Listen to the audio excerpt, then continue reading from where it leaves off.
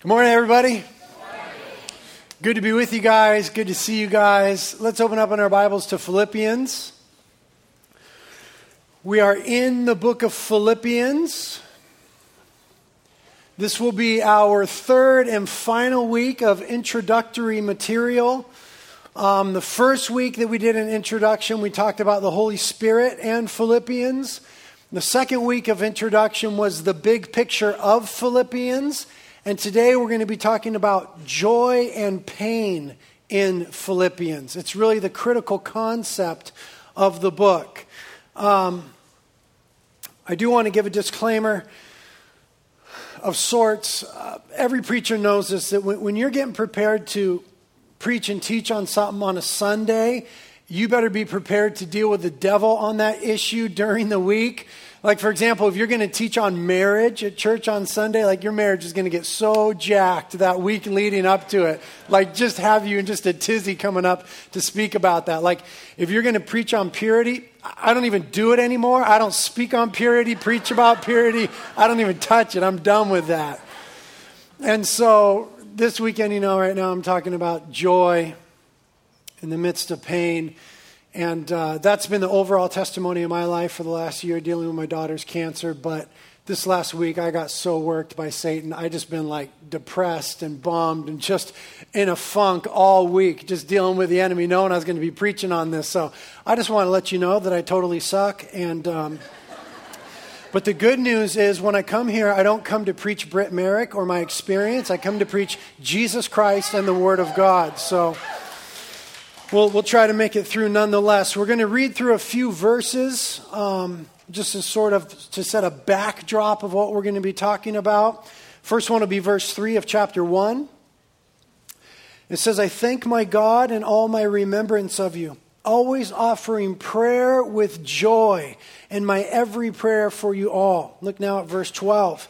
Paul says, now I want you to know, brethren, that my circumstances have turned out for the greater progress of the gospel.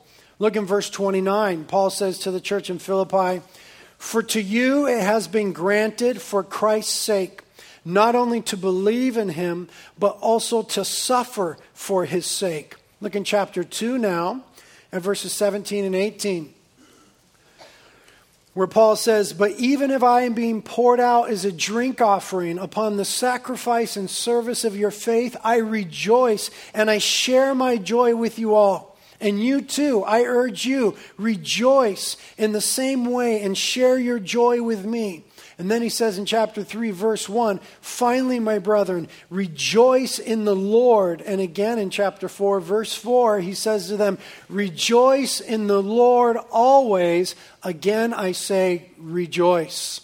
Lord, we thank you for this word of rejoicing in the Lord. Thank you for that suggestion there in verse 4 that we can do that always. And we just ask that you would teach us some things today by your Spirit from your word that would help us to be Christians that rejoice. Not just in good times, but in bad times, in times of pain and suffering and difficulty and distress, that our salvation that we have in you and just knowing you, Jesus, would be so much more beautiful and so much bigger than all those things that even in the worst moments of life, we'd have a profound and abiding joy.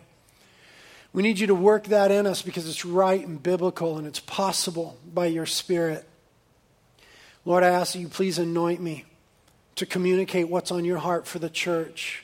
Please, God, help me to speak in a way that is consistent with your word and glorifies your name. And I ask that you'd support my throat. Lord, lately when I'm preaching, my throat is feels like it's just falling apart in there. So I just ask for help with that. And then I want to get in the way of what you want to say to your blood-bought bride. In Jesus' name we pray. Amen. Amen. Well, the so-called American dream revolves around the idea of the pursuit of happiness. The Declaration of Independence, for example, we all know it. It says, we hold these truths to be self-evident, that all men are created equal, and they are endowed by their Creator with certain unalienable rights, that among these are life, liberty, and the pursuit of happiness.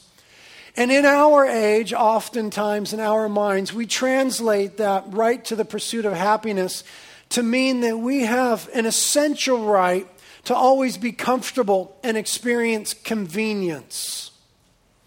And a byproduct of this American ideal is the illusion, the suggestion that maybe we won't have to suffer in this lifetime. And the assumption that suffering is always and in every way a bad thing and to be avoided at all costs. And admittedly, with our affluence in our culture here, with our standard of living, with our availability of resources and our technological advancements, I'll admit that the possibility of not suffering seems to our society at times to be real. That possibility of not having to suffer seems at times to be tangible and an actual possibility. And to add to that, not just as Americans, but we as Christians, we on some level want our faith to do away with all of our problems and our pains and our drama. And yet the Bible describes suffering as an essential aspect of life, and especially of the Christian life. And this is rooted and grounded in the cross, that Christ himself suffered in our place on the cross to bring us life. And that for there to be any new life, there had to be this death. There had to be the sacrifice, the suffering that took place on the cross. That the cross precedes the crown. That the death precedes life. And that suffering precedes glory. So real is this truth in Christianity, that suffering is essential to the faith, that it would cause St. Augustine to say, God had one Son on earth without sin, but never one without suffering. Jesus promised that in this world we're going to have trouble. John 16:33. And Christ's basic call to follow him is in many ways a call to suffer. When he said in Matthew 16, if anyone wishes to come after me, he must deny himself, take up his cross, and follow me. And the New Testament tells us in Peter that we ought not to be surprised when we suffer, when we encounter tremendous difficulties.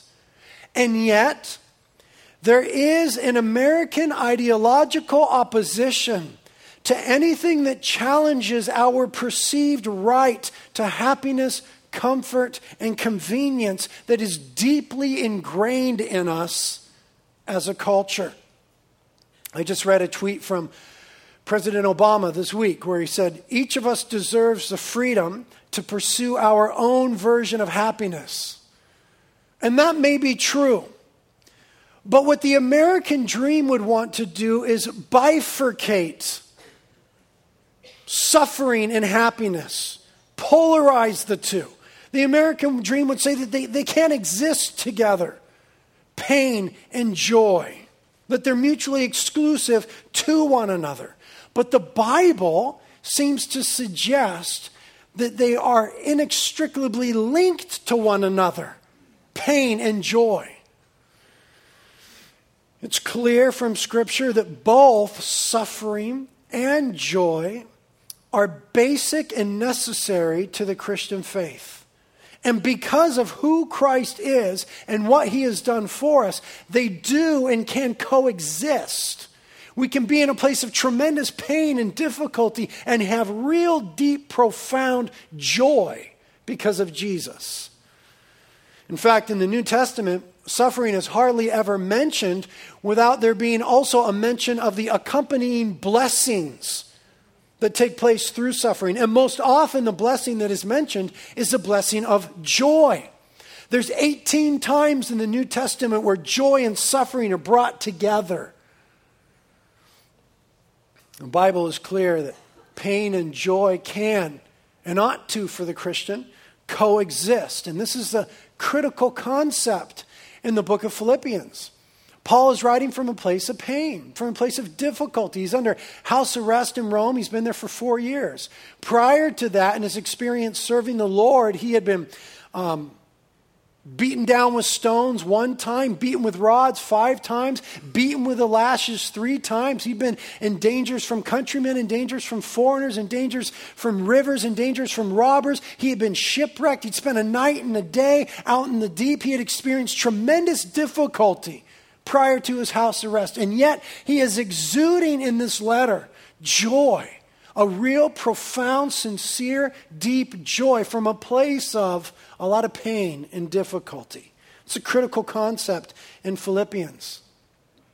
But what's brewing then in our collective psyche, in our thought processes, in our emotions, is this clash between American idealism, the American dream, and a biblical perspective. Biblical thinking. There's this clash that's always brewing within us because the two in many ways are opposed to one another. What makes the process more difficult for us in America is the popularity of the false teaching and theology of the prosperity gospel, which would say that God always wants us to be healthy and wealthy, and that God wants our lives to be pretty and prosperous at all times.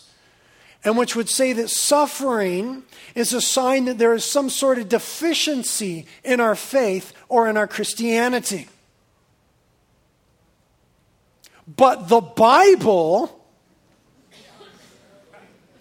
says that we ought to actually rejoice in our sufferings. Rome, James, and Peter all say that.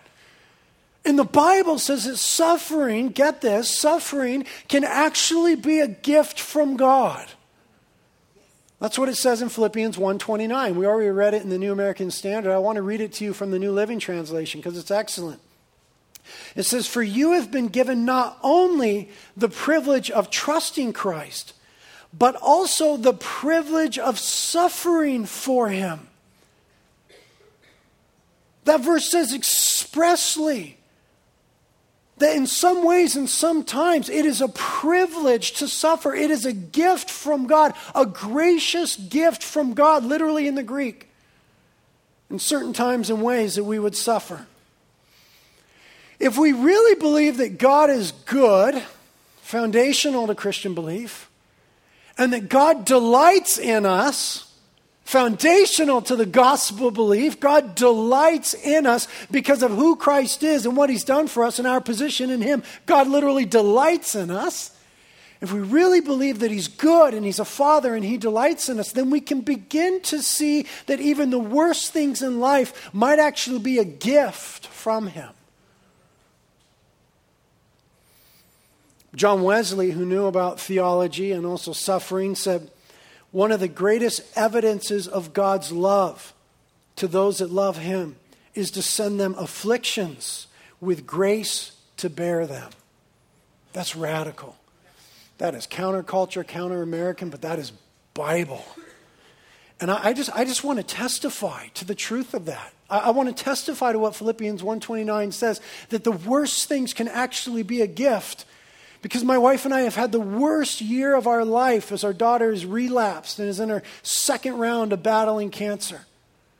But we're able to say, because of the way we've experienced Christ in it and through it and the fruit that's come from it, we're able to say that our daughter's cancer is a gift.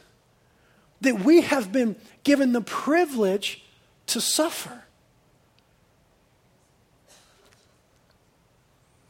I want to testify to my experience of scriptural truth that the worst things can actually be a gift of the kindness of God.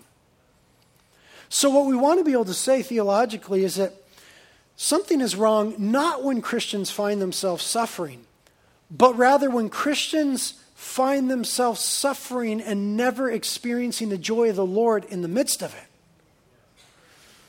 Think about it. What should define Christianity and Christians? What should define us in our faith? Different people would answer that differently, but I think we would all agree that we'd be on solid biblical ground if we said love, right? Love ought to define Christianity and Christians, and even non-Christians would say that. It ought to define us. Okay, we got that. I think we would be on equally as solid of ground scripturally if we were to say that joy ought to define Christianity and Christians. Do you know that in the Old Testament there are over 23 Hebrew words for joy? The Old Testament so exudes joy, there's multitudinous words to describe joy. Did you know that there's about 81 occurrences in the Old Testament where there's calls to joy or decisions to be joyful or reports of rejoicing? Do you know that the first announcement of the coming of Christ is described by the angels as good news of great joy that will be for all the people? And when the wise men saw the baby Jesus, Matthew says that they rejoiced exceedingly with great joy. Salvation that comes through Jesus is pictured repeatedly in the scripture as being something of tremendous joy. A description of the early church is that they would meet in their homes and eat with gladness and sincerity of heart. When salvation came to a certain city in Samaria, it says in Acts chapter 8 that there was much joy in that city. Joy is placed in the fruit of the Spirit right after love. Galatians 5:22. The fruit of the Spirit is love, joy, peace, patience, kindness, goodness, faithfulness, gentleness, and self-control. But joy is right after love. The scriptures command us, in light of our salvation, to rejoice. We're commanded to rejoice. In Philippians and 2 Corinthians and 1 Thessalonians and James and in Peter. And the kingdom of God can be summed up, at least in part, as being about joy. Romans 14:17 says the kingdom of God is not eating and drinking, but righteousness and peace and joy in the Holy Spirit. So we're on solid biblical ground if we want to say that joy ought to characterize Christianity and Christians. And we're on solid biblical ground if we say it ought to characterize us particularly and most potently in times of tremendous difficulty, disappointment, pain, and suffering.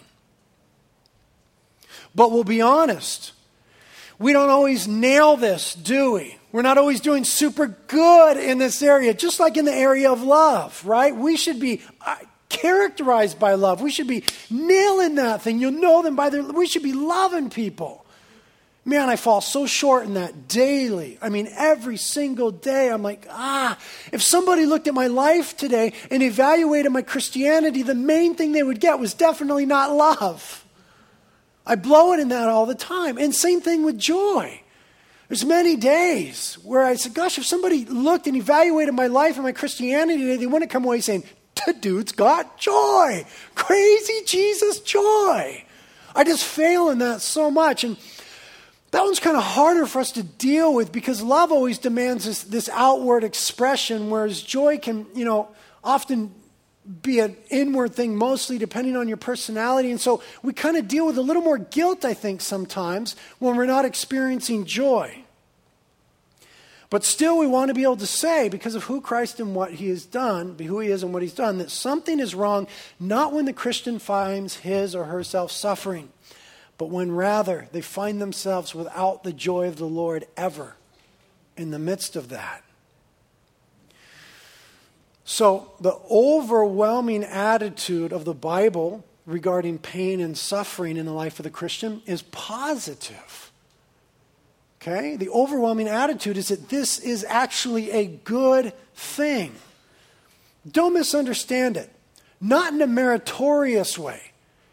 In other words, not in a way that earns us merit. We can make that mistake, and people have in the church throughout history, think that if I suffer, if I experience pain, if I sacrifice, it's going to make God more happy with me. That's just not the gospel. It's not the Bible. That's not true. So the Bible speaks about pain and suffering in a positive way, but not in a meritorious way. We don't earn anything with God because of it. Nor is it in a masochistic way. Right? It's not like as Christians, we're just looking for pain and suffering. Just, hurt me. That's not the thing, right? We don't enjoy the actual pain and suffering. It's not meritorious. It's not masochistic, but it is mysterious. That is to say, it is rooted and grounded in the mystery of the cross. That somehow in the economy of God, for victory to come, there had to be a death. That for there to be life, there had to be that surrender. That for there to be glory, there had to be that pain and that suffering. And everything in Christianity comes through the lens and the paradigm and the process of the cross. And it is then a paradox.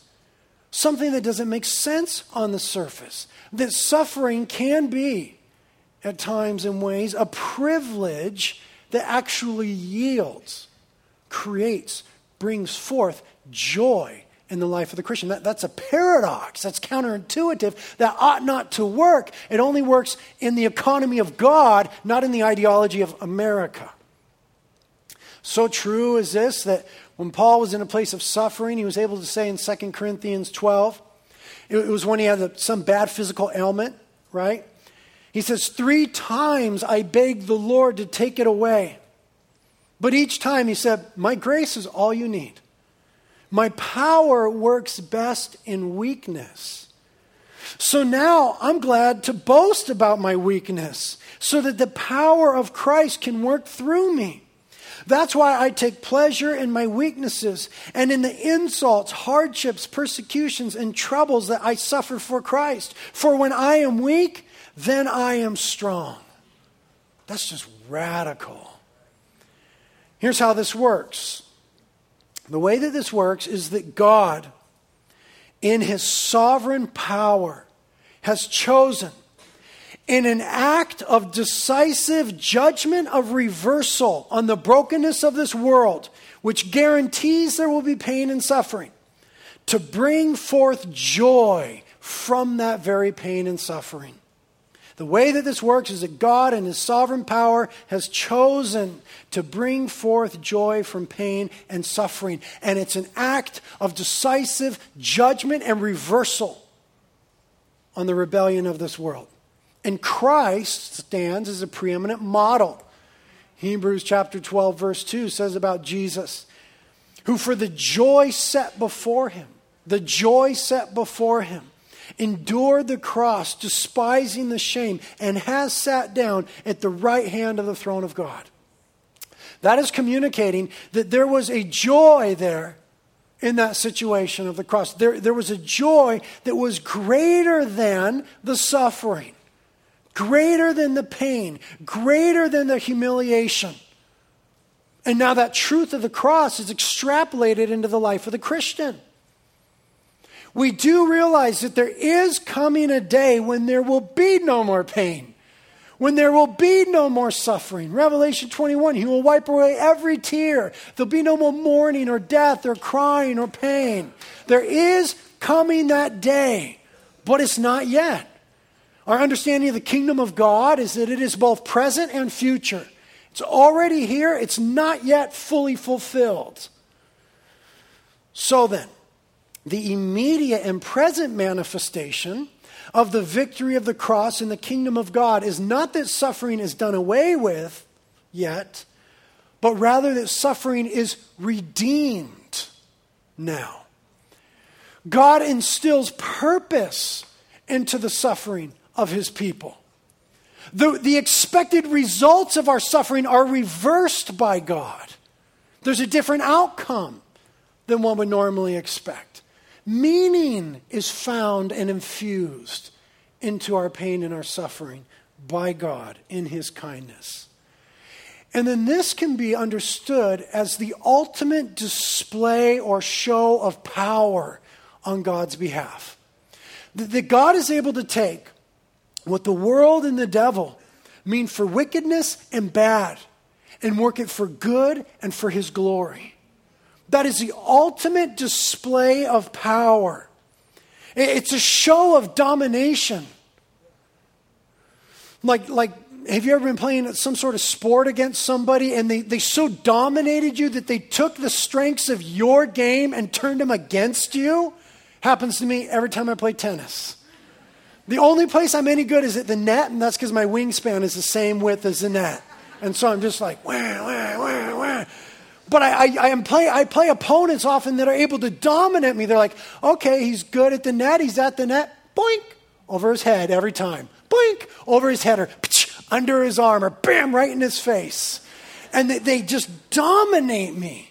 They turn my own strengths against me and reverse the outcome. And that is what God in Christ is doing with the schemes of the enemy in the world. He is so dominant. He is so supreme. He is so much greater than that he takes the enemy's best and works it to his demise. What happens then is that God is glorified in pain and suffering. God is shown to be great through pain and suffering. And that's a counterintuitive outcome. It's not what we would expect. We think pain and suffering, God can't be great. He turns it around. And in our pain and suffering shows himself to be great and glorious. And in our weakness, his strength is made most evident. So what we see throughout Scripture is that God works his purposes through our pain and suffering. This is explicit in Romans 5 and in James 1. Right? In James 1, we're told to rejoice in trials, right? Because the testing of our faith produces perseverance that leads to maturity. And then in Romans chapter 5, it says we exult in our tribulations, knowing that our tribulations lead to perseverance, which leads to proven character, which leads to hope. And hope does not disappoint because the love of God is poured out in our hearts by the Holy Spirit. So it says expressly there that God works his purposes through pain and suffering. And when we combine that with our strong belief that there's coming a day of reversal, that Jesus is coming again to right every wrong, then we're able to say strong things in the face of our pain in this lifetime. Things like Paul would say in 2 Corinthians 4, where he said, our suffering, and he had gnarly suffering, our suffering is light and temporary and is producing for us an eternal glory that is greater than anything we could imagine. Like he said in Romans 8, I consider that our present sufferings are not worth comparing with the glory that is going to be revealed in us. So God accomplishes his purposes through pain and suffering. He reverses expected outcomes. And he allows pain and suffering into our life to do two other things. Number one, to identify where we are at spiritually. And then number two, to develop us more deeply. Pain, difficulty, trials, suffering in our life will identify where we're at spiritually and then develop us more deeply. C.S. Lewis says about this, God allows us to experience the low points of life in order to teach us lessons that we could learn in no other way. Oswald Chambers said, if you're going through a time of discouragement, there's a time of great personal growth ahead. William Jenkins said, as the wicked are hurt by the best things, so the godly are bettered by the worst. And my favorite quote of these ones, John Calvin says, you must submit to supreme suffering in order to discover the completion of joy. I just want to testify for what it's worth that I found that to be true. And so because God works profoundly through pain and suffering, as well as through relief and deliverance, right? He does both. It's not always either one or the other. Sometimes God relieves the situation and delivers us from, right? And we're like, yeah, God. Other times it's through pain and suffering. And we're like, oh, God. Because God works through both, we need to have a theology or an understanding of both. As God's people, we need to have both a theology of victory and a theology of suffering. We need to have both a theology of power and a theology of pain. Ajith Fernando, who's the National Director for Youth for Christ in Sri Lanka, an incredible guy. Read any of his books, they're great. He says, without an adequate theology regarding suffering, Christians avoid the cross and move away from their call and they are also unnecessarily unhappy when they face pain. Okay, so we need to have this understanding of what God does through suffering. Here's that theology. Here's a theology of suffering succinctly. That God permits pain and suffering in this present age in order to accomplish in us certain things for our joy and our good and for His glory that are consonant with the workings of the cross. Always goes back to the cross. Consonant, consistent with the experience of the cross. Again, God permits pain and suffering in this present age in order to accomplish in us certain things for our joy and our good and for His glory that are consonant with the workings of the cross. And as I mentioned in a previous introductory lesson on Philippians, who Christ is and what He has done is the bedrock upon which any possibility of true, deep, lasting joy is built. We're not talking about the hollow plea of the world that would say just put on a happy face and just pull yourself up by your bootstraps and just grin and bear it. We're not talking about that. We're not talking about self-help. We're not talking about trying to muster it up. We're talking about because of who Jesus is and what He's done for us, that there is the real possibility of a deep, abiding, lasting, overwhelming, wonderful, beautiful joy.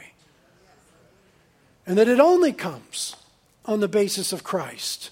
And the fact that through the cross, He has brought us to God. 1 Peter 3:18. What does the cross do? The cross brings us to God. What do we gain most in the cross? God Himself. God and our gaining of Him through being reconciled by Christ on the cross is the greatest gift. We have God. So this joy that we're talking about from knowing God is called a few different things in Scripture. It's called in Nehemiah 8:10, the joy of the Lord, which is our strength. It's called in Psalm 16, the fullness of joy, which is found in God's presence. It's called in Psalm 51, the joy of God's salvation. And in Philippians a couple times, it's called rejoicing in the Lord. So what is it exactly? This joy of our salvation, the fullness of joy, the joy of the Lord, rejoicing in the Lord. What is it exactly? Listen to me very carefully. The joy of the Lord is a feeling, an experience. I don't want us to divorce our Christianity from feeling and experience. Feeling and experience are very important. Our Christianity is based on who God is. And let me tell you, God has feelings. God experiences things. God has emotions. Have you read the Bible? God has emotions. Part of what it means to be made in the image of God is that we feel, we experience, we have emotive responses. The joy of the Lord, I don't want us to make our Christianity merely this intellectual thing or merely a set of propositional truths or this unfeeling cold thing. The joy of the Lord is a feeling, an experience. But it is a feeling and an experience that is based on certain truths. It is not merely a feeling. It is an authentic feeling enabled by, undergirded by, absolute Bible truth. Okay, there are certain truths that ought to trigger, enable, undergird the joy of the Lord in our lives. Truths like this one. The cross of Christ has brought us to God. That's a truth that we believe. So because of the cross of Christ, we have reconciled fulfillment. Reconciled fulfillment. We were once strangers, aliens, alienated, cut off from God. We've been reconciled. We were empty and wandering and wanting, but we've been fulfilled in God. Okay, those are truths. Secondly, in Christ, we have God's love, acceptance, and adoption. We are loved, adopted, and accepted by God in Christ. And this love, this adoption, this acceptance, these are greater than the rejection, the hatred, and the unkindness of the world. The love and the adoption and the acceptance of God are greater than the hatred, the rejection, and the unkindness of the world. A third truth, the Spirit of Christ lives in us. The Spirit of Christ lives in us, and what that does is it banishes ultimate loneliness and ultimate powerlessness. Christ is in us, so that loneliness is dealt with. The Spirit of God is in us, so powerlessness is dealt with. A fourth truth, God works all things for our good, which is our being conformed to the image of Christ. So we can say that the worst things in life are truly and sincerely and ultimately redeemed, because God will use them to work the image of Christ in us. A fifth truth, God in Christ is actually present in our lives to comfort us. We're not left helpless in our misery. I just want to testify that that's true. That God is a God who opens up the door of hope in the valley of trouble. He's the one who is near to the brokenhearted. He draws near to us. Where is Christ when we're suffering? He's with us. Christ suffers with us. A final truth, God has made us co-heirs with Christ. Because we are in Christ, everything that Christ is an heir to, we are heirs to. Therefore, any lack in this life or any pain in this life does not compare with the pleasure and the privilege of our future in Christ.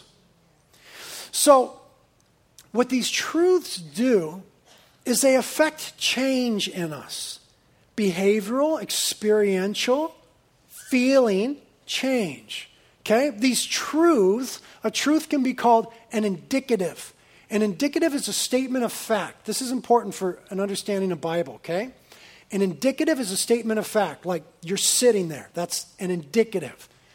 Indicatives always undergird, lead to, support, create imperatives. An imperative is a command. Do this. You see, Christianity is never just a list of commands. Christianity is never just a list of obligations, rules, and regulations.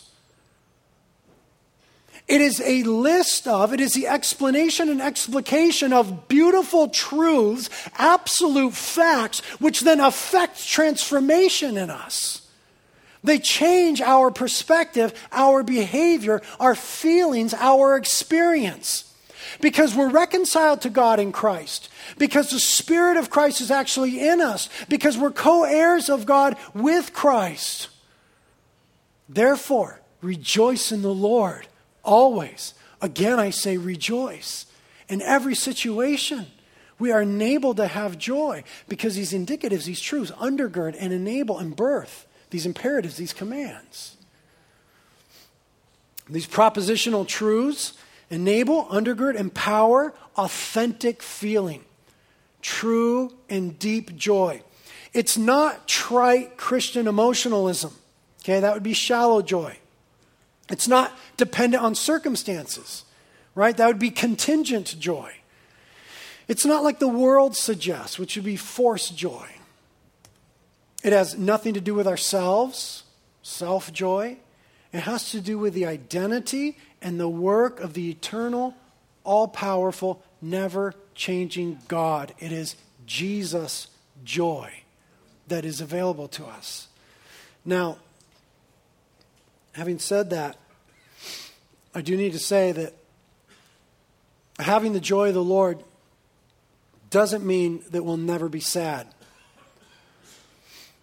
And I'll pause for just a moment for an aside.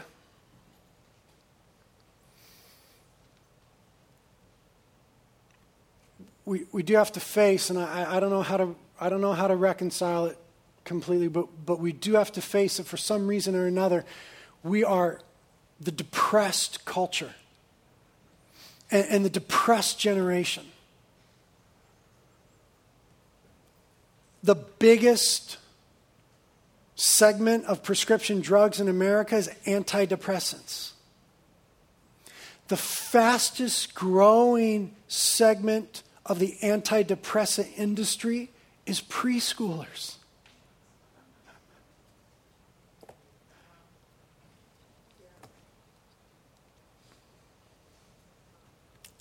I don't know why. I don't know what.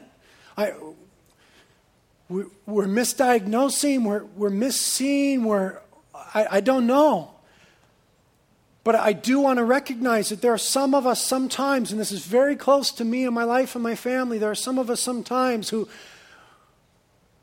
can't feel. Who no matter what circumstances there are, feel hopeless and without joy. And I want to identify and confess and say that I know there are legitimate chemical imbalances that happen in people, legitimate physiological, biological reasons where some people have this inability to feel or to feel anything good at times. I don't have the solution to that, but that's something we need to confront. But having the joy of the Lord does not mean that we will never grieve or be sad. Sadness is a valid human emotion. Sadness is a valid biblical emotion. Before we can truly rejoice in the midst of pain, we need to be able to express pain. We need to be able to sorrow, to grieve, to lament, as the Bible would say. There's 150 Psalms in the Bible, and almost 60 of them are laments, Psalms of lament, sorrowful, complaining, grumbling, sad Psalms. In fact, they outnumber the Psalms of rejoicing, the Psalms of lament. And what the laments are in the Bible are the passionate, sorrowful cries of the righteous who, despite their faithfulness, are going through great hardship. So we're not necessarily talking about the sin that you did and so the mess that you made. We're not going to call that suffering, really. That Jesus is present in that. He'll meet you there and he'll help you with that. But we're talking about other stuff, okay? Not the messes we made, but the messes of life. Jesus himself expressed sorrow, lamented, wept over Jerusalem. He wept at the tomb of Lazarus. Concerning his death and resurrection, he told his disciples, "Truly, truly, I say to you, that you will weep and lament, but the world's going to rejoice. But you will grieve, but your grief will be turned into joy." He didn't say to his disciples, you're going to be Christians, you're never going to grieve. He said, you will grieve, but your grief will be followed by joy because of who I am and what I've done. I will bring a redemptive quality to the sorrows of this world. And so, lamenting, weeping, sorrow precedes joy. And I just want to testify. I just want to testify that biblical truth has worked out in my life. When Daisy relapsed with cancer, second time around, man, it was really hard to find joy. First time around was a lot easier. Second time, Kate and I and Daisy and Isaiah, whole family had some real times of discouragement, sadness, sorrow, weeping, lamenting for an extended period of time. And with those that I would counsel with, trusted friends and pastors in my life, I'd say, man, I can't find the joy. I had it. I can't find it. But it came. As I lamented and took my weeping to the Lord and expressed pain, joy came. It didn't come because she's free from cancer. She's not. My daughter very well may die. It didn't come because things got better. They haven't. It came because of Jesus. Because of who Christ is and his willingness to meet me in my brokenness and in my pain and in my suffering. And not to just fix it, but to walk me through it. And in so doing, to take me to a deeper place of love with him. A deeper understanding. A new enjoyment of him. So what lamenting and grieving done properly do is they take us to God in that search for comfort. 2 Corinthians chapter 1 calls God the God of all comfort, who comforts us in all our afflictions. God meets us in a unique way in pain. Charles Spurgeon agreed and said, as ever as God has put his children in the furnace, he will be in the furnace with them. He ministers to us in the most profound way in our hurting. And that ultimately deepens the love affair with him. J.H. Jowett said, our fellowship with his sorrows makes us receptive of his joys. And the joy of the Lord grows best in the soil I've found of emptiness, brokenness, pain, and suffering. And then what proper lamenting also does, besides lead us to God and lead us into comfort in him, is it actually protects us, the Christian, from emotional and spiritual harm. Again, Ajith Fernando says, by opening ourselves up to God's comfort, we also open ourselves to healing from bitterness. We are bitter when we think of an event in purely negative terms. But if God has comforted us, even though the memory of the event is still painful, the bitterness will be gone because we have experienced a love that is greater than the harm done to us. And having experienced God's comfort, we are also able to face people, even people who have hurt us, with God's grace, which is greater than all the sin. So there's a place for lamenting and sorrow. And God works through that. But the ultimate goal is to birth joy out of that. What will keep us from experiencing this truth-fueled joy? A couple things. One, is too much attention given to the lies. Those things that are contrary to what the Bible states about our position in Christ, our being loved by Christ, accepted by God, adored by God, adopted by God, Christ's Spirit in us, co-heirs with him. Too much time given to lies. Too much attention given to the message of culture and not the message of Christ. This is why it is imperative, it is necessary if we are going to experience the joy of the Lord, which ought to some degree characterize us as Christians, we must be in the Bible.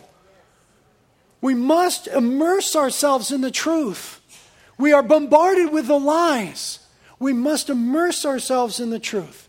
Too much attention given to the lies, not enough time in the truth will keep you from experiencing the joy of the Lord. Secondly, what will keep you from experiencing the joy of the Lord is failure to surrender.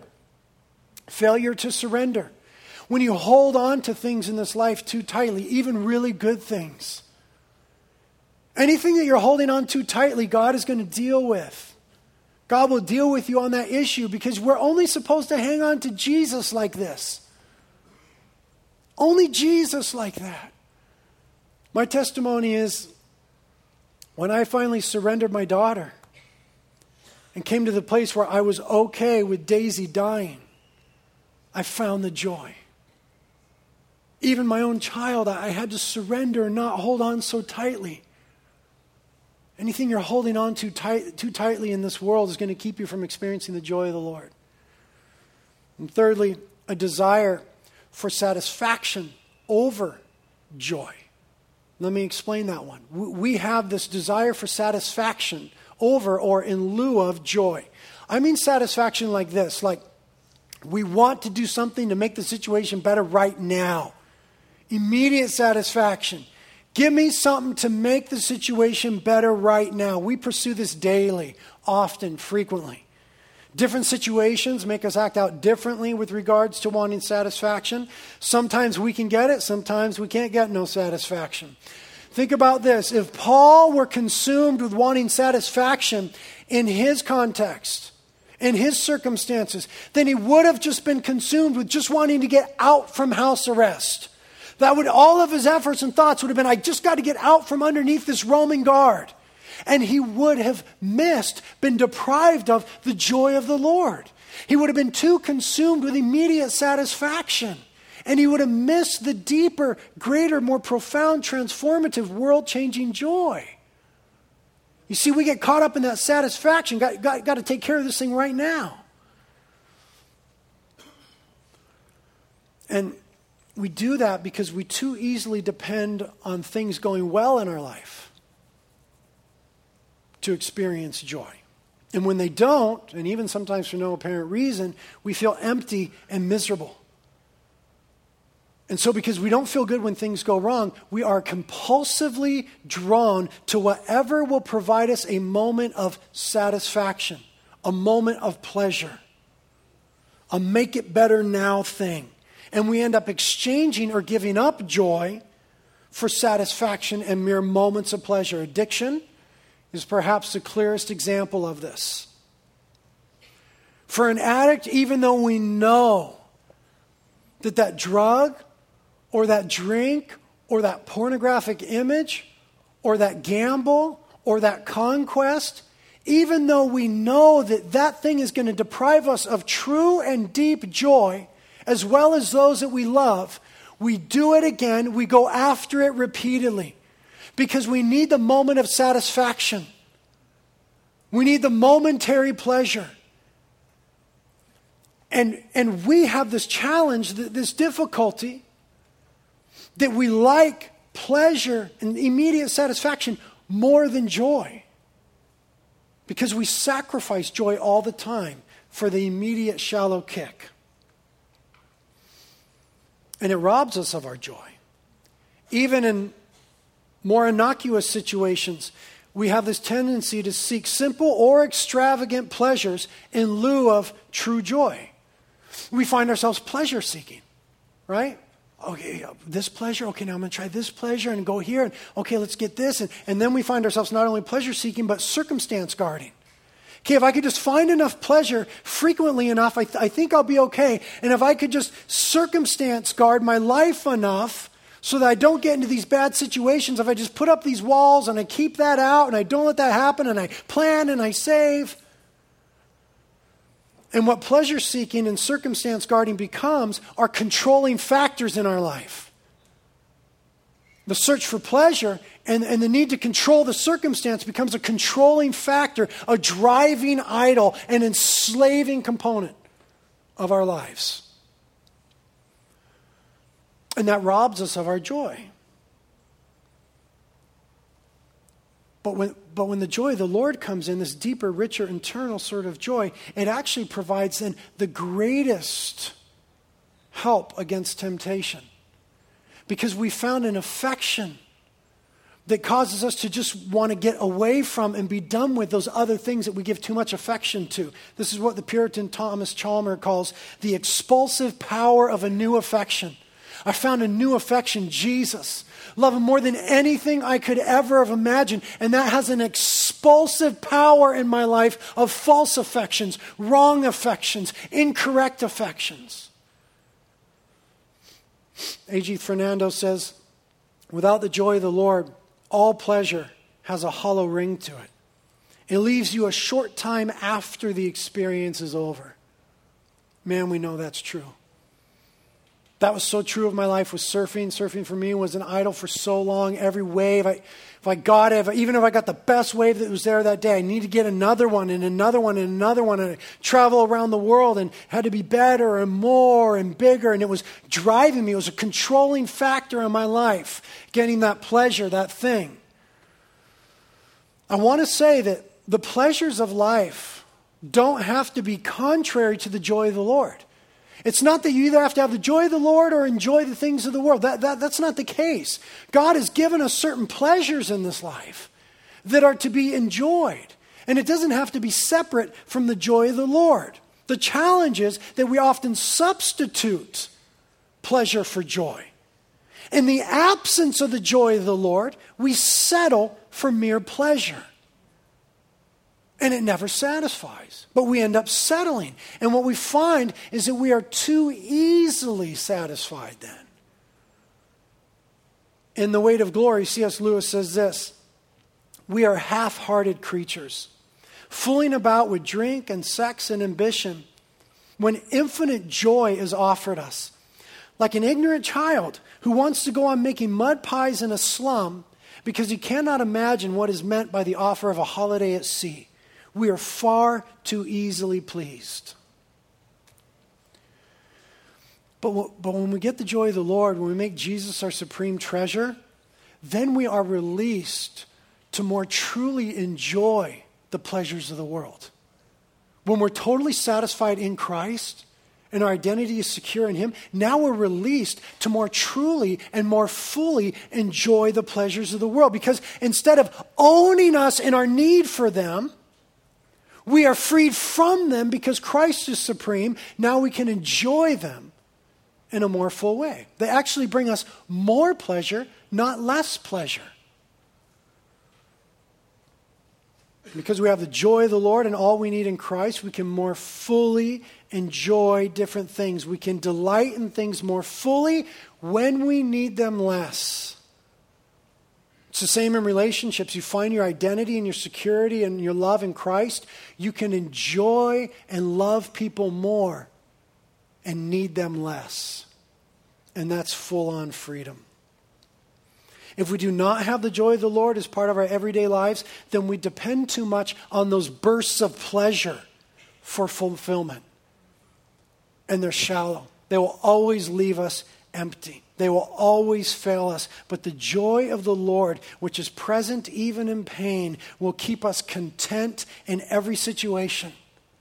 We want to and ought to be able to say, as was said in Habakkuk 3, though the fig tree should not blossom, and there be no fruit on the vines, though the yield of the olive should fail and the fields produce no food, though the flock should be cut off from the fold and there should be no cattle in the stalls, yet I will exult in the Lord. I will rejoice in the God of my salvation. And that is the possibility of life in Christ. And my prayer is that we would learn to suffer well by embracing what Christ is doing, surrendering everything else, grieving correctly, allowing the process, and clinging to Jesus. And that would be transformative in our lives, our church, our city, and the world to the glory of God. Lord, we thank you for this great possibility in you. We ask for the grace to see these things working in our lives. We ask the Holy Spirit you'd come and work this in us and through us. Jesus, we say together, we believe the propositional truth that you are the supreme treasure of all the universe.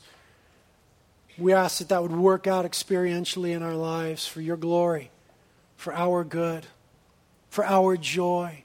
Restore unto us the joy of thy salvation, Lord. If you need help today, prayer team is up here. They love you. They'll do anything for you. Carpets, communion are here. Let's press into the Lord.